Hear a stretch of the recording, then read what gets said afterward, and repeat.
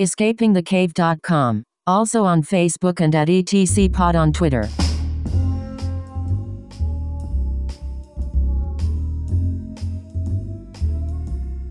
Howdy, Toddzilla Files, and welcome to the resurrection of the Escaping the Cave podcast, the Toddzilla X Pod, iTunes, Google Play, and now on SoundCloud. A lot of you folks may be finding the SoundCloud links that I'm dropping and all over the internet.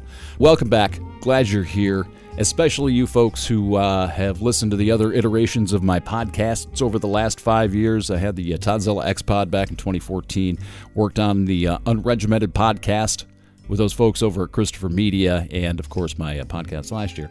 And if you're familiar with me, you understand the often temperamental nature of my podcasts. I don't get paid to do this. I don't solicit advertising. I make no money whatsoever from this, and I've eschewed it purposely. I don't like advertising. I don't like having to worry about whether or not people who are paying me approve of my content. It's a pretty simple thing. My background in radio taught me that you have a lot more freedom if you're not beholden to advertisers. And the reason I'm explaining this to you now is because it's going to tie into this podcast directly. This is not new material today. I don't need to do new material on a lot of things because, excuse me, a lot of the stuff that I consider essential and foundational moving forward on this podcast, I've already done. I've already talked about it. Why do I need to go out and rewrite it, revoice it, re-edit it? I'm not going to do that. It's dumb. It's a waste of time. So what I've decided to do to provide that foundation to new folks, and maybe sort of as a refresher to you folks who've been around in the last few years, is take a couple of these podcasts, chop them down, get sort of rid of the current events, topical stuff that I had added to the podcast at other times. They're not relevant now. Get rid of them. Also go back and try to streamline it a little bit to stay to the point of the foundation that I'm trying to get across, or I'm trying to build with that particular episode. And this is one of them. This is going to be the Media 101 podcast from last year, shortened, distilled, and a little bit more to the point. And as I was saying before, advertising is a problem. If you're selling advertising, you are not completely free to do what it is you want to do. One of the things I like to talk about is a perfect example. After the BP oil spill in the Gulf of Mexico a few years ago, we saw BP advertising on, I think, each and every one of the major cable news outlets. That will affect, one way or another, how these cable outlets cover the story. They have money coming in from BP. They can't. And it's not their fault. Now, understand that. They can't self-destruct. They can't act in a self-destructive nature that way because they depend, their entire existence depends on advertising. That's how they make money. If they start making a habit or getting a reputation for attacking their advertisers, they won't have very many advertisers left, and they won't exist. The problem isn't the media outlets. The problem is a for-profit media. And that's what we have. You can say, oh, we shouldn't have this, we should have that. Well, that's fine, maybe. Go back to the Lenny Bruce thing I talked about last year. The truth is what is. What should be is a fantasy. A terrible, terrible lie somebody gave the people long ago. Take your shoulds, put them in a little bottle over here, and I don't know, rub it. If you need to. That's not the world we live in. And you have got to understand that moving forward, in my view. So that's why I chose this podcast as the initial foray back into the medium here in 2019. I think it's essential to understand it. If you're not familiar with it, if you're sort of just a casual, consumer of electronic visual media, and even some internet, this applies to the internet as well. It really does. I'm going to talk about social media influencers at some point. It's the same concept. And you have got, moving forward, you have got to understand that. And a lot of us, have got to learn how to be more sophisticated media consumers. You have got to understand what it is you're ingesting into your minds.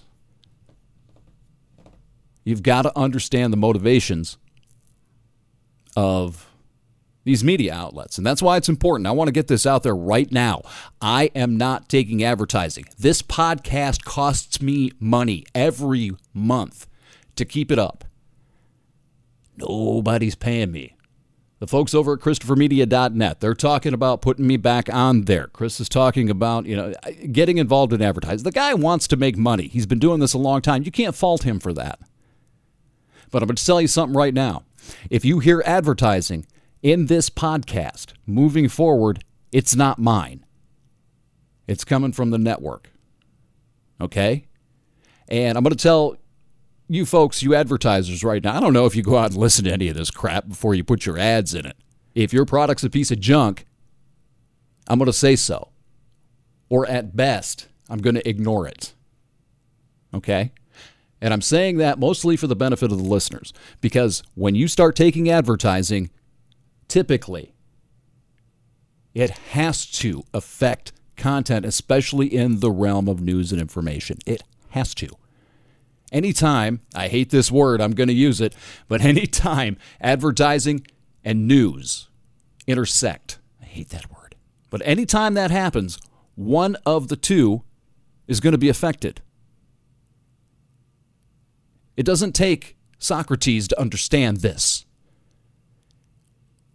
And when you are watching something on cable TV, you're watching a news program, anything like that, it's inevitable. It happens. It has to. It's just the world we live in. You're going to hear a lot from Edward R. Murrow through this episode. I've got about 8 minutes of his speech from 1958. The man understood where news was going. It's gone there. You have to understand the mechanics behind it. And that's what I think this podcast does pretty well. And there are things that I could add to it moving forward that I didn't put in the podcast last year. I don't need to do that today. I can add that as I go along. But this, I think, is a really good foundation for that. So that's why I've decided to resurrect this chunk as the initial salvo back into the podcast war. But on that note, thanks for clicking over. Glad you're here. Especially you folks who have been returning listeners for 5 years. I'm not sure how this is going to go this time. Traveling's not on the table. I've got a couple of minor middle-age-related health issues going on here, so it's a little bit more difficult. The domestic situation has changed radically here. So here I am. And this is what I'm good at. This is my trade. I'm a radio orphan, a radio refugee from the vocation as it sort of went the way of the blacksmith. But these are my skills. This is what I am good at, relatively speaking, anyway. So this is what I've got to do. And I'm going to. So before we get to it, I want to give the veterans of the podcast, a quick heads up on the formatics. 3-hour podcasts are exhausting, not only to listen to, and they are, especially if they're a one-person podcast. Holy shit, my material is thick, and it's only me. And listening to me for 3 hours on the material that I'm talking about especially is exhausting. It's exponentially more exhausting to produce it. Unlike most podcasters, I don't just sit down and start babbling into a microphone, okay? And it's also self-defeating on both fronts because it exhausts the listener and it also exhausts the motivation of the producer to produce these things on a regular basis. So moving forward, I've decided to cap these things out at about an hour, unless I have a guest. Then we'll go until it's done. I'm not going to sit here and say, hello, here's my podcast. I would like 3 hours of your time. I would like an hour. Which I think is pretty good, especially if you're interested in the material. And believe me, it helps me out later on because if I'm capping myself out at an hour, I've already got built-in material for the next show, right?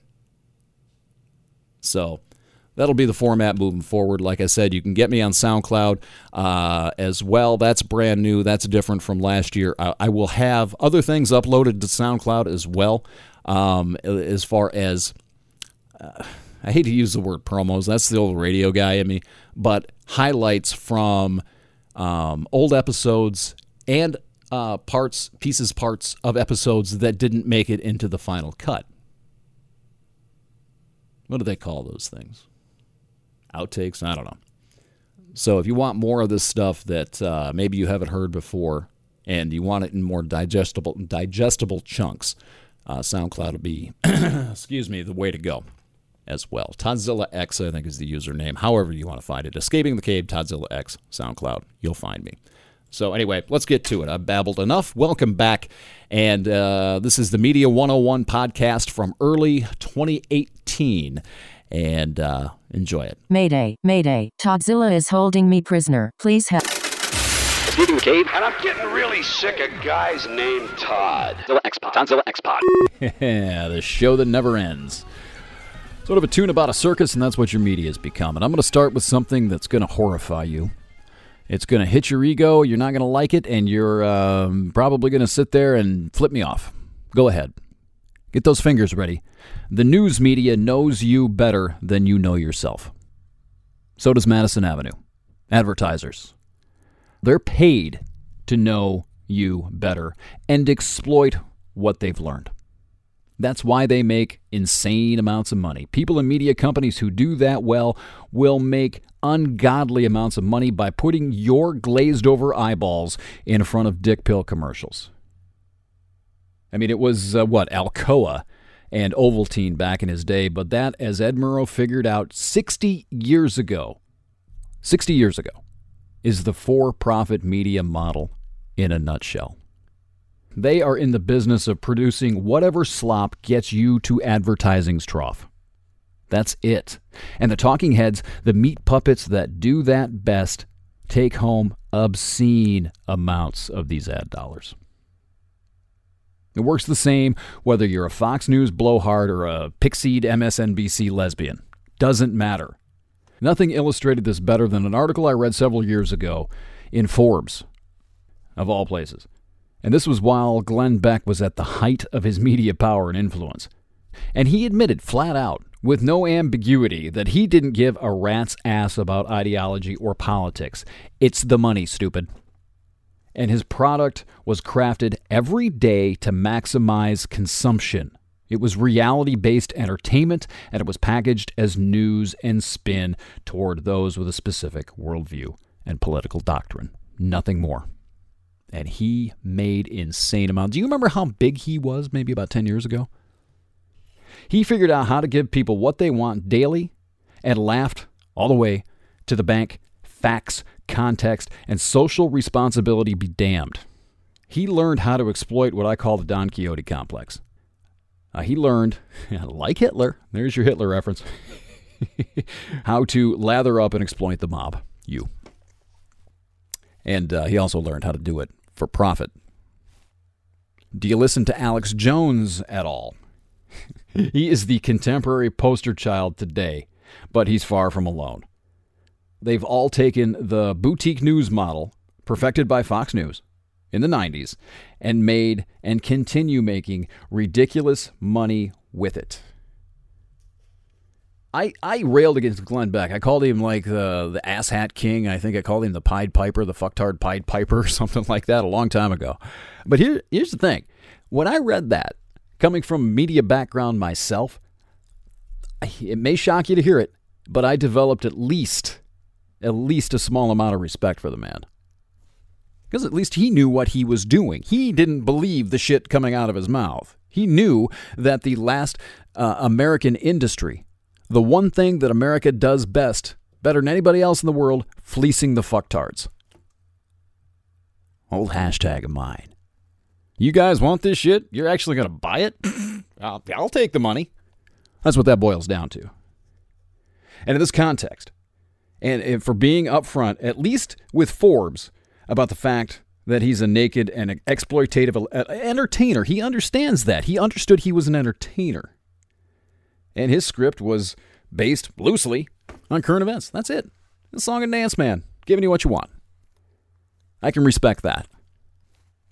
Murrow, Edward R., was prophetic in 1958 with his warnings about the future dictated by a for-profit free press, and he was just as prophetic as Eisenhower was a couple of years later when he rang the alarm bell about the military-industrial complex.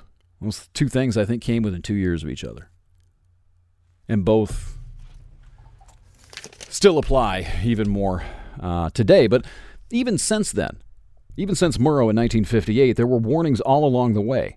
The movie Network, do you remember that? Made about 1976, 42 years ago this year. And it seems like a documentary that could be just released last week. I'm as mad as hell, and I'm not going to take it anymore. Did you see how it ended? That character, what's his name? It's not... I forget the actor's name, but he's the CEO of the Broadcasting Corporation. That is one of the creepiest and most accurate depictions of the corporate media and what it's about. Money. Money, money, money, money, money, money, money, money, money. It's like any other corporation. None of this happened yesterday. None of it started with Trump. None of it started with Obama or even George W. That began when the networks figured out and embraced. Maybe they always knew it, but they figured out and then they embraced that rather than losing money, their news departments could be profitable. Insanely so if they gave people the news that they wanted. Boutique news. Now, Fox News, now say what you want about them, but they were ahead of the curve here when they saw the undeniable, right or wrong, okay, but it is undeniable that there's a liberal slant to the media. The corresponding hole in the market as well. They saw that, and they saw how to fill it, Rush Limbaugh style. Okay? Not only did they fill the hole in the market, they showed just how little people cared for the amount of truth their spin of choice contained. And they also saw and learned how eager they were to ingest propaganda as long as it's their propaganda. And most importantly, they showed how profitable, again, it could be. Insanely. With Fox, the other networks had to adjust. That's how it works, man. There was a new, highly rated network now competing for these precious ratings-based ad dollars. And one thing the media is insanely good at, incredibly good at, is seeing what's working across the street and copying it. Do it all the time. Right? Inevitably, the liberal version of Fox was destined to slink forth. MSNBC was it. Now, of course, they wanted to be positioned as the anti-Fox, but in reality, they've always been Pepsi to Fox's Coke. Same shit, different flavor. That's it. It's real simple. And since Trump, nothing has changed, nothing has improved, despite all the claims of the rebirth of real journalism since the Orange Baboon was hatched about a year ago. Here's the thing. It can't change. Stop it. It can't. This is the most important part of this. You have to understand this. Mostly, it's you. You. You. Do I need to say it in Spanish? Es tú. The media consumer. It's you. You have countless spins of choice out there now, right? It's hand-delivered to your devices every minute, sometimes more than once a minute. Every 10 seconds, you can have your spin of choice, a new version of it in your hand. It's what you want. You, the consumer, unless you're uncommonly self-aware, and most of you ain't, sorry, has no need, or more importantly, no want for hard facts, real news, and analysis. You don't want that, collectively. I can hear the outrage. Oh, I do. Do you? Are you sure? Do you think Slate or Huffington Post is giving you real news and real analysis and not spin propaganda and boutique news? Do you really believe that? Over on the right, hey, you guys, you think Breitbart's giving you the real deal? Fox? Do you really honestly believe that? They're not. If you're on the fence about this, you have got to see this. It's the single most important thing, I think, that's going on right now in the country. It's what's fueling and feeding the echo chambers. It's what's stoking the mobs, feeding the tribes, however you want to look at it. It's the boutique news that you're mistaking for fact-based reality. It's spin. And spin, fact-based spin, is by definition propaganda. Do you understand that? You know, there are countless places for these mobs to light their little pitchforks. And an insane amount of competition to be the pitchfork retailer of choice as well. In 2018, the only publicly funded media is NPR and PBS, at least in the U.S., and it itself is a failure. Because despite Moonbeamer's claims to the contrary, it's funded, and thus, because it's dependent on public funding and donations, it's tailored to liberals. They're the ones that support it, therefore that's the product they get. If they quit producing that product, the money dries up and PBS goes away. NPR goes away. All they've done is eliminate the flashy production elements and the hyped voiceovers. They don't have the breaking news thing at the bottom. Other than that, ideologically, it's as ideologically pure as anything. Or at least close to it. They may edge toward the middle a little bit, but I wonder if they do. I wonder if that's just perception because it's toned down. Now, the radio station I worked at in Santa Fe, they toned everything down too, but it was still a fart-sniffing liberal outlet. Just because it wasn't yelling at you, you can still whisper propaganda. Lebensraum. See, I whispered it. Still horseshit. Need more Hitler references in this podcast. Feels naked. Not enough Hitler here. Remind me next week. I'll give you some more Hitler. This is what I'm trying to say. If you think Amy Goodman is politically neutral, I'm going to have to forcefully bathe you. Because that woman is not neutral about anything. Sorry. She's just not. Now, it's not just television. All the rest of our domestic media is profit-based. Online, television, print, everywhere, everyone depends on selling advertising. That means they require viewers. They require clicks to simply survive. It's a basic, simple thing. Okay, class, now this is going to be on the Capitalist Media 101 final. Are you ready? Here's the question. What does that mean they have to do? That's right. Who's a smart Toddzilla file? You are. Good boy. They have to create content that the market, you are the market, by the way, wants to consume. Or else you, the market goers, go elsewhere. And the media, what was that, Howard Cosell? And the media, or any other item on any other marketplace dries up, dies, goes away, and rots. That's how it works. Now, no. Stop right there. I hear you. I still have this ESP, man, and I hear some of you saying that, well, it should be like this, and it should be the other way, and it should be like that. Lenny Bruce fuckers, go back to the first podcast. What should be is your wet dream fantasy. It's not that way. The should be shit is a terrible, terrible lie you keep repeating to yourself while expecting the reality that all of the rest of us over here share to conform to. Stop it. You're not helping. That is not how it is. This is a profit-based media. They require money. Therefore, they require viewers to sell to advertisers. Therefore, they are forced to create the product you want. You with me? What you want to hear is what they are forced to give you. So you'll put your eyeballs in front of Viagra pill commercials.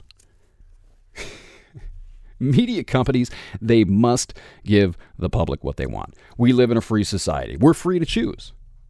And being part of an enlightened citizenry, you know what? It's not compulsory.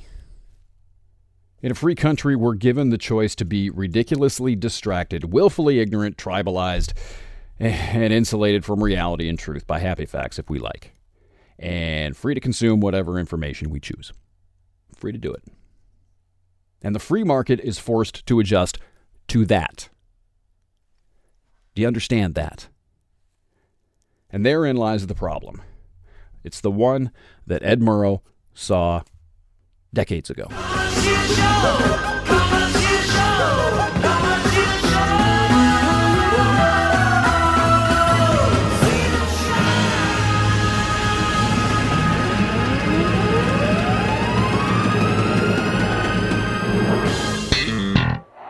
Think for yourself.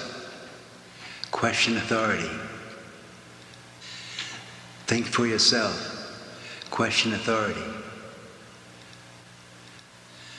Throughout human history, as our species has faced the frightening, terrorizing fact that we do not know who we are or where we're going in this ocean of chaos, it has been the authorities, the political, the religious, the educational authorities who attempted to comfort us by giving us order, rules, regulations, forming in our minds their view of reality. To think for yourself, you must question authority and learn how to put yourself in a state of vulnerable, open-mindedness, chaotic, confused vulnerability to inform yourself. Think for yourself, question authority, think for yourself, question authority, think for yourself, question authority. Yeah, it's a common refrain right there. Think for yourself, question authority. Think for yourself, question authority. See, the thing is that people tend to apply that only to authority of someone else's nature, something that they feel like is being forced upon them, right? What about the authority of your own ideological church? Why don't you question that just as hard as you question somebody else's? See, that's the thing that I think I'm getting to here. That just because, these media outlets reinforce what you want to believe, you're not questioning authority. I used to work for a guy in Denver, 12 years ago, a guy named Michael Corbin. He was a talk show host, syndicated once upon a time back in the 90s. He had the Paranet show, which was kind of like Coast to Coast AM. Neat show for what it is. But it was down that line, right? And he actually filled in for Alex Jones early on in Alex's career, I think somewhere around the year 2000. Set in for him once. Alex didn't pay him. Stiffed him. Anyway, Michael was doing a show from his bedroom in 2006, and he was on a couple of radio stations around Colorado. Basically the same idea, something like a coast-to-coast conspiracy-based thing. And it's really too bad because he died in the spring of 2008. Had a stroke. And it's really too bad he died because he was one of the best broadcasters. Content aside, I'll get to that in a minute, but he was one of the best broadcasters I had ever seen. He was the best broadcaster I ever personally watched do his job. Oh, he was smooth. But he was also a conspiracy junkie. And I was sort of in that vein, I guess, as well, back in 2006, 12 years ago, during the height of the Bush years and the Iraq War and all that. Yeah, I wanted to believe that all the things that were going on didn't really have anything to do with me, that it was sort of an externalized force dumbing us down and keeping us stupid. I was out of radio completely at the time. It was before my last morning show gig in Santa Fe. But he was grooming me to do something like what he was doing. He was sort of a mentor for a while until I figured out now, I don't want to do this. And then we went on our separate ways. Never saw him again. And it's sad that he was doing this show in Denver before podcasting. This would have been his venue. Would have been incredible. I'm not sure podcasting was around then, but I know he wasn't doing it and he didn't have the equipment to do it. May have been too early for him. But anyway, he died of a stroke in the spring of 2008. And because of the nature of his show and a few other things, we won't get into all of it today. Maybe some other time. But his listeners and people that knew him on the Paranet Show were all convinced, despite the fact that he was a 2-3 pack a day smoker, he was severely overweight, he had a lot of health problems going on. Despite all of that, it never made sense to them that he died of a stroke. Oh, they say it's a stroke. Yeah, the deep state got him. He had enemies. Yeah, they killed him. They injected him with something while he slept. And those rumors, I swear to fucking God, are still out there. They wanted to believe that. They didn't want to believe that Michael could just die because he didn't take care of himself. There had to be this external power out there that was keeping him down. Right? Conspiracy theories today, in 2018, piss me off. And that's exactly why. It's about externalizing accountability and avoiding taking responsibility for your place in the society. You know what I say? It's the people. When I'm talking about the media, it bothers people. They don't want to say, they don't want to hear anything that I've been railing about for the last, hour or whatever it is. They hate it. They do not want to feel like they are part of the problem. And conspiracy theories, typically, if you listen to it, if you get really to the root of it, it's absolving them, the little man, the plebeians. It's absolving them of responsibility for the fate and the situation in which they reside. Escapism. Most of them are. One of the most enraging conspiracy theories that I hear and that I've heard for a really long time is the one about how the corporate media is part of a vast fucking plot to keep us, distracted, docile, and stupid. Really? Is that what it is? Or is it simply the fact that we want to be distracted, docile, and stupid, so they give us the product that we want? You ever hear Occam's razor? Simplest solution's usually the right one. I don't even think you have to pull that out of the razor case today, kids. Now, again, I once bought into this. Back in the Bush years. Like I said, I was young, I was unsophisticated, and I was stupid, and I apologize if I subjected to any current remaining Toddzilla files. If I subjected you to any of that filth, I am so sorry. I really am. No, it's not a conspiracy, Ghost Rider. Corporations exist to do one fucking thing. Make money and maximize shareholder profits. That's it. That's why they exist. And in the case of the print media, they exist simply to try not going extinct today. The point is very simple. I'll say it again, and it will not be accompanied by your spoonful of sugar. You get what you want. We get what we collectively deserve. Government, media, whatever. That's how free societies work. And that's what we live in, believe it or not. The fact that you're listening to this podcast proves it. The fact that I'm not going to be hauled off in a black van later on tonight proves it. I have been to unfree societies. I've been to Nicaragua, where I've had to watch what I say. This is a very, very free society. We have choices, therefore we have responsibility, and we have personal accountability to the choices we make, both individually and collectively. Understand? Collectively. If Real News and organizations who were held truly accountable to actual facts were in demand, they'd be thriving today as much as Fox News and CNN thrive and make money. If there were an unfilled hole screaming to be filled, someone like Fox did with conservative media back in the 90s, 20 some odd years ago, someone would fill it. And no, not out of some goofy altruistic interest in saving the country. Grow the fuck up. No, that's not why they would do it. The hole would be filled because the demand for such a product would be met, and it would, in return, altogether now, make money. There's no demand for it, at least not enough of one to turn a profit. It's not in demand.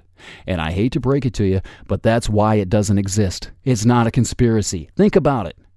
There are more pills to get your flaccid dick hard than outlets to make yourself part of the enlightened citizenry. And if you're saying, but Todd, what about Slate? And what about American Thinker and Huffington Post and Natural News and Patriot Nation? this is the willful ignorance I'm talking about, you're not listening, and you're wasting your time. Hit the stop button, go have a snack, and when you're ready, start this recording over again, or please just go away.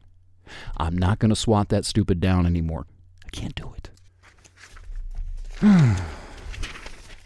Turn the page, baby. And I'll bet you there are some of you out there who absolutely agree with what I'm saying, and you're trying to think of ways to invoke change. Right? Right now.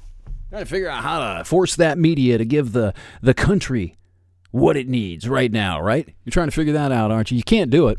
You cannot do it. Maybe you're thinking you're going to go boycott. Well, idea come through your head, has it? Maybe you're going to write an email to MSNBC or CNN or Fox News saying, I'm not going to watch you anymore. A boycott. I heard the guys on Unregimented talking about this a few weeks ago. I wish I was on that show. Because unless you are sufficiently organized, and you're not, proudly and loudly proclaiming your righteous intention to take your special little eyeballs and dollars away, does absolutely nothing. Read your Chomsky, kids. It has precisely, exactly the same effect as your suicide. Not even a speed bump on the corporate thoroughfare. Disconnect? Detox? Absolutely. Quit watching it. Unplug from it. But don't do it simply because you want to be seen with your activist thumb stuck up your ass. On the other hand, if you want to begin to see clearly again, if you really, really want that, absolutely unplug and detox. Detach. This ties into a very long and expansive little opus I've got coming up. Some of you have heard about the social media disease. This ties directly into that. Not going to get to it today. But I will offer you a quick anecdote about what happens once and shortly after you disconnect and start to detox from this stuff. This took place last summer. I took a real quick hitchhiking trip, essentially around Lake Champlain, eastern New York, western Vermont. And the next to the last day, I was in, where was it? I think Springfield, Vermont, I think was the name of the town, right off the interstate there. But I was sitting inside of a trucker's lounge and made the colossal mistake of trying to watch NBC's Today Show. Now, I'd been entirely disconnected from television completely for about 3 months at this point. Now, from my detached, understimulated perspective, the one of a hitchhiker who had been out for a week and who was in a random trucker's lounge, the Today Show, still with Matt Lauer at this point, seemed to me to serve two supposedly undetectable purposes. First and foremost, capitalist/consumerism reinforcement. That's what I saw first and foremost. It was everywhere, reminding the herd that the mammon-driven life is indeed the path to existential purpose. And you need this, and you need this. This is why you work. Stuff is your salvation. And all the gadgets that they showed, which were obviously paid product placement, it was always delicious. You absolutely must buy this. It's amazing. And the latest pop culture and entertainment promotions? Designed to establish subconscious standards and notions of success, the bar of social acceptability, while generating silent comparisons. Well, I'm not like that. I should be. Hey, Johnny, cue up Sticks. Show you photographs of how your life should be. Compared to someone else's fantasies. So if you think your life is complete confusion, because you never win the game, just remember that it's a grand illusion. Just deep inside we're all the same. All the same. Then there were the news snippets, reminding all the cattle who were gorging at their electronic trough that morning just how dangerous the world really is. You need to remain safe inside your hermetically sealed cage with all the stuff you've been convinced equates to life. It's your identity. That shiny shit is who you are, and it needs constant protection. Now this. Get Comcast Home Security. Look how safe it makes this paid 5-year-old actress appear to feel. Do you see the connection there? They terrify you with these stories. They create the problem in front of you. And then in the advertising, they offer you the solution. Everything wants to kill your daughter. Oh, here's Comcast Home Security. Do you see how it fucking works? Most of you don't. You know, the coup de grace was Matt Lauer. He was hawking Smucker's jelly by exploiting people on their 100th birthday. NBC put their faces, these old people, these 100-year-old people, in the middle of a computer-generated Smucker's label, using old people to hawk Smuckers. No dignity at all, huh? No fundamental shame whatsoever. None. And so few, so precious few, even suspect the motive of their media. I detoxed, I detached, and all of this was deafening. It was so clear, once again. And I was sitting in this trucker's lounge, 8 o'clock, 9 o'clock in the morning, charging my phone and berating a television set out loud. How has this been on the air for 60 fucking years? Eventually, disgust overcame the curiosity, right? And I was also afraid. I mean, I swear to God, I was literally afraid someone was going to hear me and kick me out of there. Yelling at the television. So I quickly found something else to occupy the time while I charged my batteries. Green Acres. I found Green Acres. It's great. You get desensitized. You're the frog in the stupid cliche pot. And it's getting worse. I've felt the sensory assault whenever I've returned from Latin America, including this last time, 2 weeks ago. As soon as I step off the plane, it's as though I'm bombarded at the airport, and what I was conditioned to before leaving absolutely astounds me. Social media and the internet in general have the same vile effects, and it is far, far, far from benign. But it's treatable, thankfully. As I said a minute ago, highly recommend fully disconnecting from as much media as possible, especially television and the internet, for an extended period of time. Yes, even NPR Moonbeam. Then reconnecting, briefly, to see how exposure to electronic media has conditioned you. If I were less concerned with overall brevity, which at this point, I don't see what the point is, but I'd repeat the parts about the outrage industrial complex, boutique news, and the accompanying ideological riptide. Drift as other examples. Frog in the pot, man. I'd use that analogy. It's overused, but even the frog is mercifully released, if only by boiling death. He gets out of it. You're not as lucky. The marketing and branding drill just lobotomizes your soul a little bit each and every day. It is much easier to use this money-making machine of television and radio merely as a conduit. If radio news is to be regarded as a commodity, only acceptable when saleable, then I don't care what you call it. I say it isn't news. One of the basic troubles with radio and television news is that both instruments have grown up as an incompatible combination of show business, advertising, and news. And when you get all three under one roof, the dust never settles. Sometimes there is a clash between the public interest and the corporate interest. Upon occasion, economics and editorial judgment are in conflict. I am frightened by the imbalance, the constant striving to reach the largest possible audience for everything, by the absence of a sustained study of the state of the nation. It can be done. Maybe it won't be, but it could. But let us not shoot the wrong piano player. Do not be deluded into believing that the titular heads of the networks control what appears on their network. They all have better taste.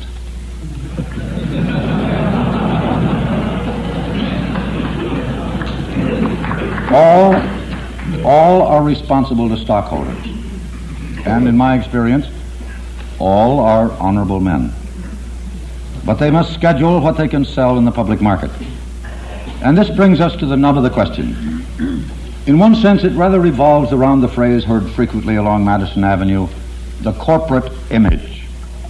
I am not precisely sure what this phrase means, But I would imagine that it reflects a desire on the part of the corporations who pay the rate for radio and television programs to use that time exclusively for the sale of goods and services. Is it in their own interest and that of the stockholders so to do? The sponsor of an hour's television program is not merely buying the 6 minutes devoted to his commercial message. He is determining within broad limits the sum total of the impact of the entire hour. If he always, invariably, reaches for the largest possible audience, then this process of insulation, of escape from reality, will continue to be massively financed, and its apologists will continue to make winsome speeches about giving the public what it wants or letting the public decide. We're engaged in a great experiment to discover whether a free public opinion can devise and direct methods of managing the affairs of the nation. We may fail, but in terms of information we are handicapping ourselves needlessly. For if the premise upon which our pluralistic society rests, which as I understand it, is that if the people are given sufficient undiluted information, they will then somehow, even after long, sober second thoughts, reach the right conclusion. If that premise is wrong, then not only the corporate image, but the corporations and the rest of us are done for. To a very considerable extent, the media of mass communications in a given country reflects the political, economic, and social climate in which it grows and flourishes. We are currently wealthy, fat, comfortable, and complacent. We have currently a built-in allergy to unpleasant or disturbing information, and our mass media reflect this. But unless we get up off our fat surpluses and recognize that television, in the main, is being used to distract, delude, amuse, and insulate us, then television and those who finance it, those who look at it, and those who work at it may see a totally different picture too late. I do not advocate that we turn television into a 27-inch wailing wall where long hairs constantly moan about the state of our culture and our defense, but I would just like to see it reflect occasionally the hard, unyielding realities of the world in which we live. And I would like to see the doing of it redound to the credit of those who finance and program it. Measure the results by Nielsen, Crendex, or Silex, it doesn't matter. The main thing is to try. The responsibility can be easily placed, in spite of all the mouthings about giving the public what it wants. It rests on big business and on big television, and it rests on the top. I began by saying that our history will be what we make it. If we go on as we are, then history will take its revenge, and retribution will not limp in catching up with us. We are to a large extent an imitative society.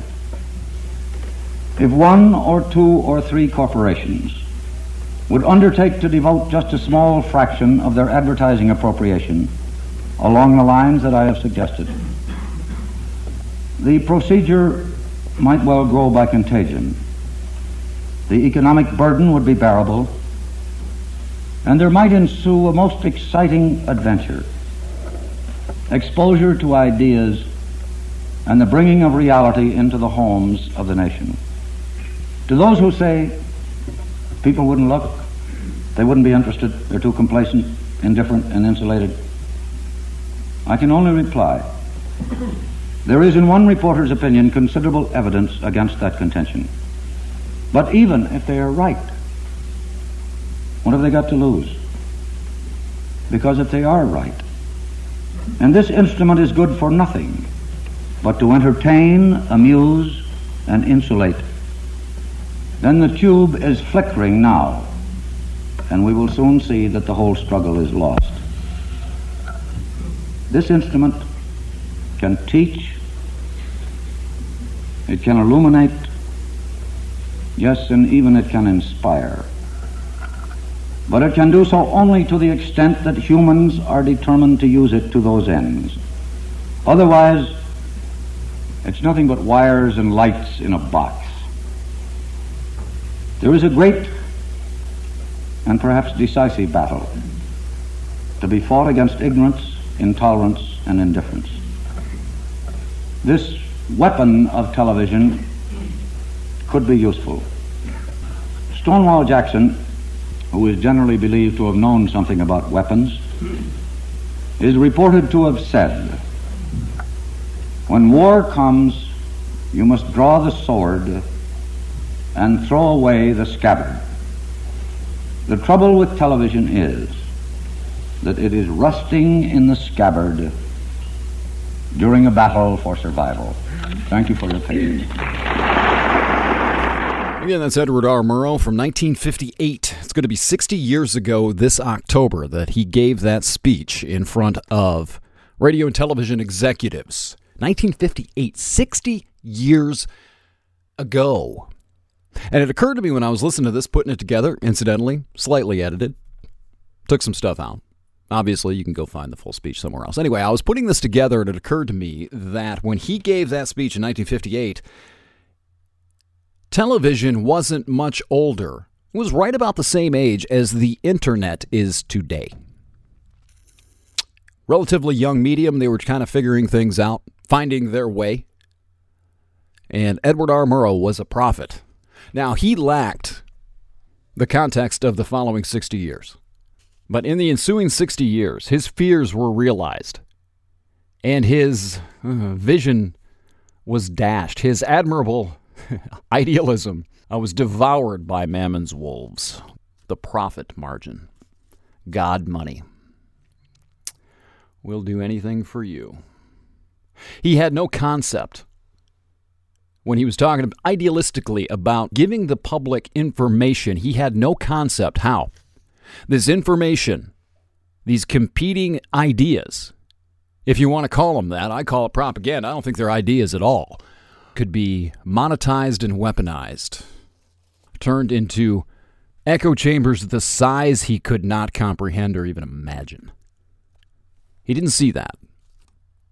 How could you expect him to see the development of cable television and the internet? These multiple access points delivered, hand-delivered into your hand at the spin of choice that you choose. And one of his ideas, one of his main ideas, was that all of this starts at the top. That the responsibility for content lied with the media companies. And in his day, and in the relative youth of television and radio at the time, I can see that. I can see that perspective, that it's our responsibility to be responsible for our product. And the news media, the media companies, the networks, all of them, they all figured out eventually that they can monetize information, they can monetize news, they can monetize spin, and make obscene amounts of money doing it. So they failed. They absolutely failed. Miserably. Oh, well, is he contradicting everything you said? No, he's not. 60 years ago, it failed. Everything he feared came to fruition over the last 6 decades. So now, my friends, now it's up to you. If you care about the direction of the country, if you care about any semblance of a connection to fact, truth, now it's up to you. You have got to stop consuming it. You have got to excommunicate yourselves from the ideological churches. It is up to you. Going back to my earlier piece, hope.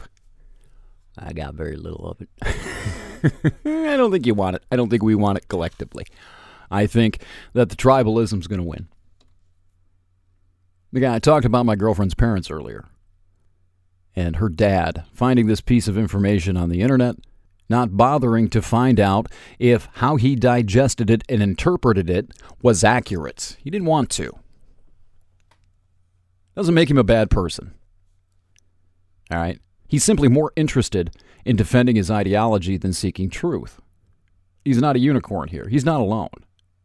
And I can't change that. He has to seek it out. And that is a really good metaphor. He is a really good metaphor, an example from the collective. You're looking for hope in that? There is none. Until we, as a culture, maybe as a species, reject personal truth. Stop mistaking what we'd like to believe with truth and reality. Reality, truth, is singular. Versions of the truth are mistruths. Do you understand that? Can you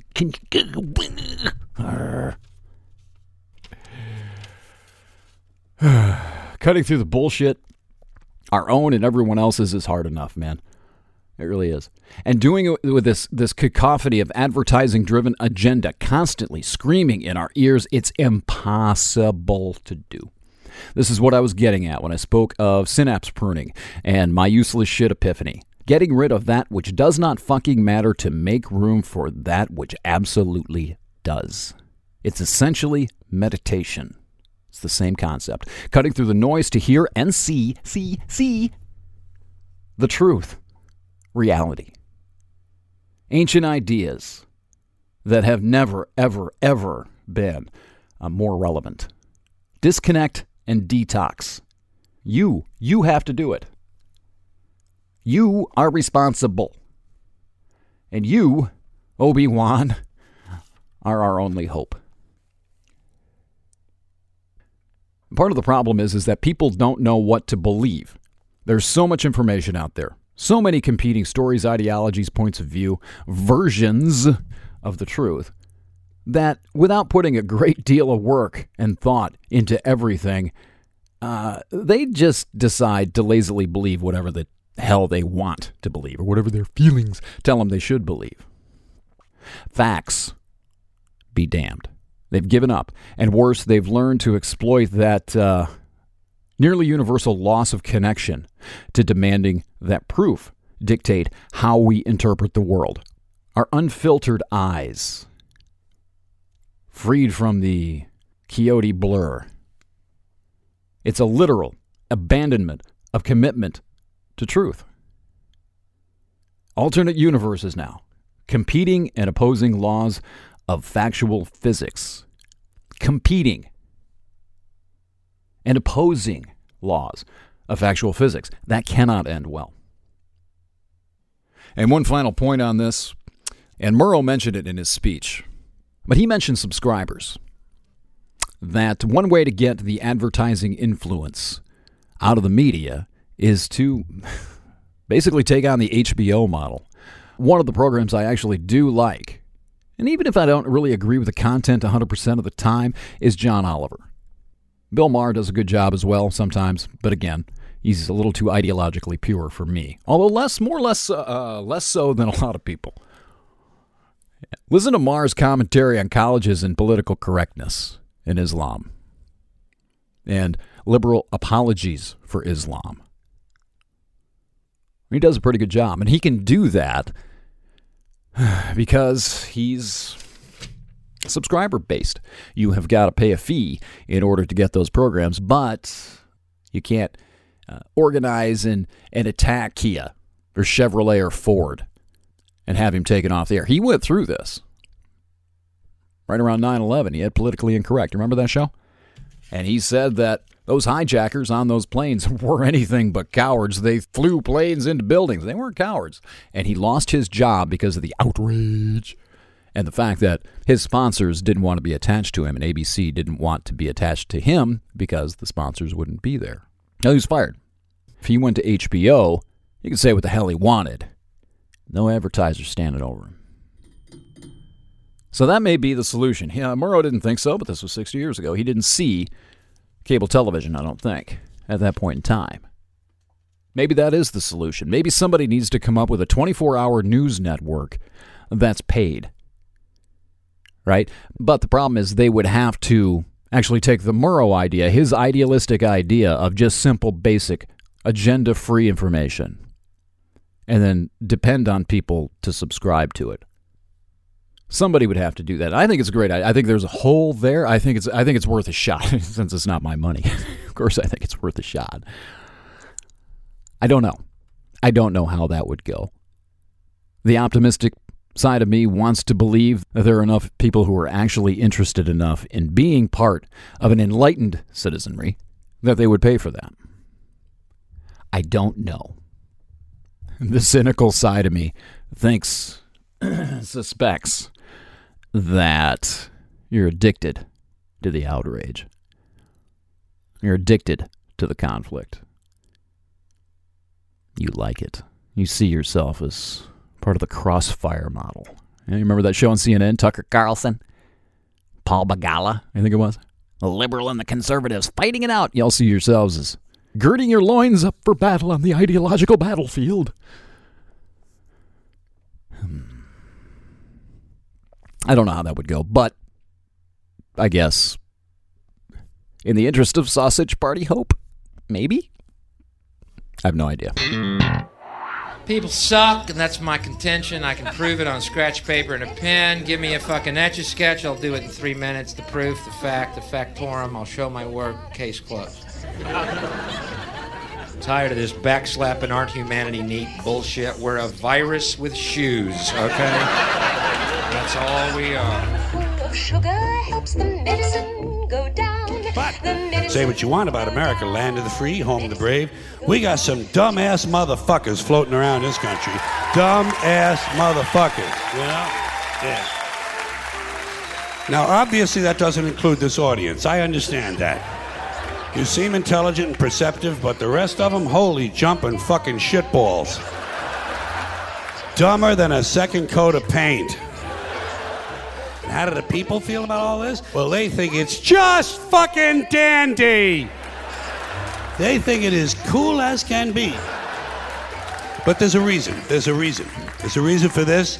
There's a reason education sucks, and it's the same reason that it will never, ever, ever be fixed. It's never going to get any better. Don't look for it. Be happy with what you got. Because the owners of this country don't want that. I'm talking about the real owners now. The big, wealthy business interests that control things and make all the important decisions. Forget the politicians. Politicians are put there to give you the idea that you have freedom of choice. You don't. You have no choice. You have owners. They own you. They own everything. They own all the important land. They own and control the corporations. They've long since bought and paid for the Senate, the Congress, the state houses, the city halls. They got the judges in their back pockets. And they own all the big media companies, so they control just about all of the news and information you get to hear. They got you by the balls. They spend billions of dollars every year lobbying to get what they want. Well, we know what they want. They want more for themselves and less for everybody else. But I'll tell you what they don't want. They don't want a population of citizens capable of critical thinking. They don't want well-informed, well-educated people capable of critical thinking. They're not interested in that. That doesn't help them. That's against their interest. That's right. You know something?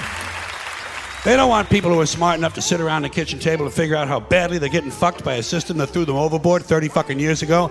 They don't want that. You know what they want? They want obedient workers. Obedient workers. People who are just smart enough to run the machines and do the paperwork and just dumb enough to passively accept all these increasingly shittier jobs with the lower pay, the longer hours, the reduced benefits, the end of overtime, and the vanishing pension that disappears the minute you go to collect it. And now they're coming for your Social Security money. They want your fucking retirement money. They want it back so they can give it to their criminal friends on Wall Street. And you know something? They'll get it. They'll get it all from you sooner or later because they own this fucking place. It's a big club, and you ain't in it. You and I are not in the big club. And by the way, it's the same big club they use to beat you over the head with all day long, where they tell you what to believe. All day long, beating you over the head in their media, telling you what to believe, what to think, and what to buy. The table is tilted, folks. The game is rigged. And nobody seems to notice. Nobody seems to care. Good, honest, hard-working people, white collar, blue collar, doesn't matter what color shirt you have on. Good, honest, hard-working people continue. These are people of modest means. Continue to elect these rich cocksuckers who don't give a fuck about them. They don't give a fuck about you. They don't give a fuck about you. They don't care about you at all. At all. At all. Yeah. You know? And nobody seems to notice, nobody seems to care. That's what the owners count on, the fact that Americans will probably remain willfully ignorant of the big red, white, and blue dick that's being jammed up their assholes every day. Because the owners of this country know the truth. It's called the American dream, because you have to be asleep to believe it.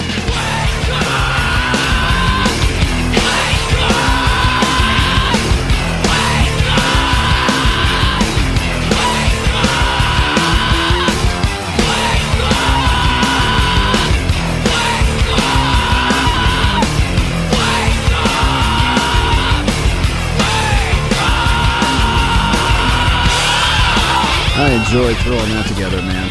And it occurs to me that to some of you it may seem that using George Carlin clip contradicts some things. Is it a vast media conspiracy or is it us? The owners of the country certainly don't want you capable of critical thinking. And it's your responsibility because you're making it goddamn easy on them, man. How long? Not long! Cause what you reap is what you sow!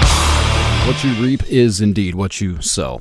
And if you're content with sitting inside of the echo chambers, going to your ideological church and listening to your political evangelicals, convincing you that the other half of the country is just simply evil, buying into their version of reality, even if it's not even close to what the reality actually is, then yeah, you're screwed, man. And if that's going to continue, the divisiveness, the radicalization, the bilateral, reactionary radicalization that's been taking place in the last 10 years, and particularly over the last couple, maybe 3, it's going to get to the point where the sense of commonality is so frayed. We see the other half of the country as the opposition, the insurgency, the evil that's trying to come in and take the country away. Conflict is coming. And there's nothing that you're going to be able to do about that. So basically, there's no hope and we're royally fucked! Hey guys, you want to believe that? Or this? I don't like bad things. Me either! We choose the more pleasant thing! Yeah, I mean, what this sausage is saying, it's just the theory! You, senor, have no bedside manner! What? I have bedside manner? You don't respect anyone else's beliefs! You intolerant piece of shit! They truly are monsters. I tried to warn everyone, but they didn't believe me. You just called them all a bunch of fucking idiots. You need to give them hope. This is the bane of my existence right now, because I know it's a huge problem for me. He's right. You call people fucking idiots enough, they don't give a shit what you have to say. That's true. You know, culturally, we've been doing that to each other for a really long time. It might be part of a bigger problem than just me. But yeah, what is it? I mean, what is the path forward? What is the sausage party hope in this case? I think what it is, we collectively have a choice to make. And it has to be a collective decision. It's not just you, and it's not just me. There has to be a culture-wide commitment to reestablishing a relationship, a personal relationship, oh no, not with Jesus, with facts, rather than relying simply upon things we want to believe and interpreting that as reality. And beyond that, we have got to figure out a way to find some sort of authentic sense of what binds us, who we are together, politics aside, as Americans. That's the problem. Because right now, everybody sees the other as the enemy. If you're in the resistance, who are you resisting? And why are you resisting? Because you see Donald Trump and Trump voters as the enemy. Somebody who's trying to take the country away from you. And on the other side, all the way back to 2009, teabaggers, you've been using the same rhetoric. These socialists are trying to take a country away from us. We patriots gonna take it back. Where is the middle ground here? That is what needs to be found.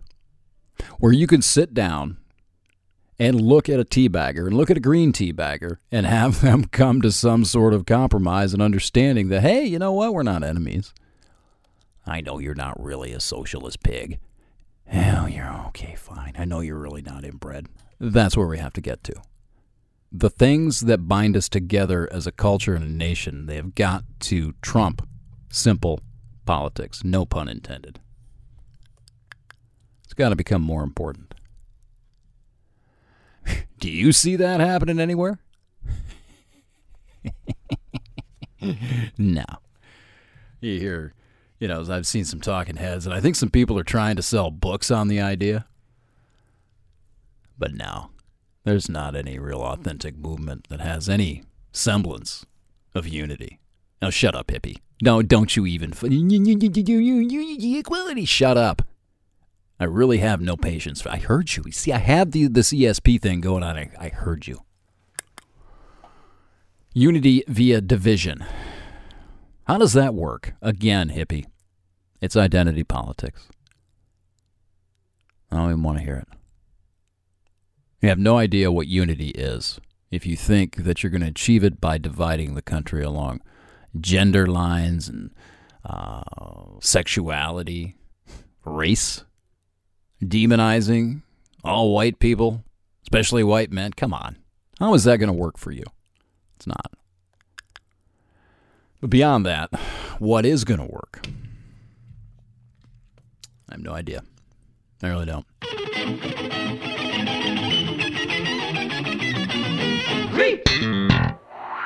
I'm still here. You didn't send help. Where's my fucking hashtag?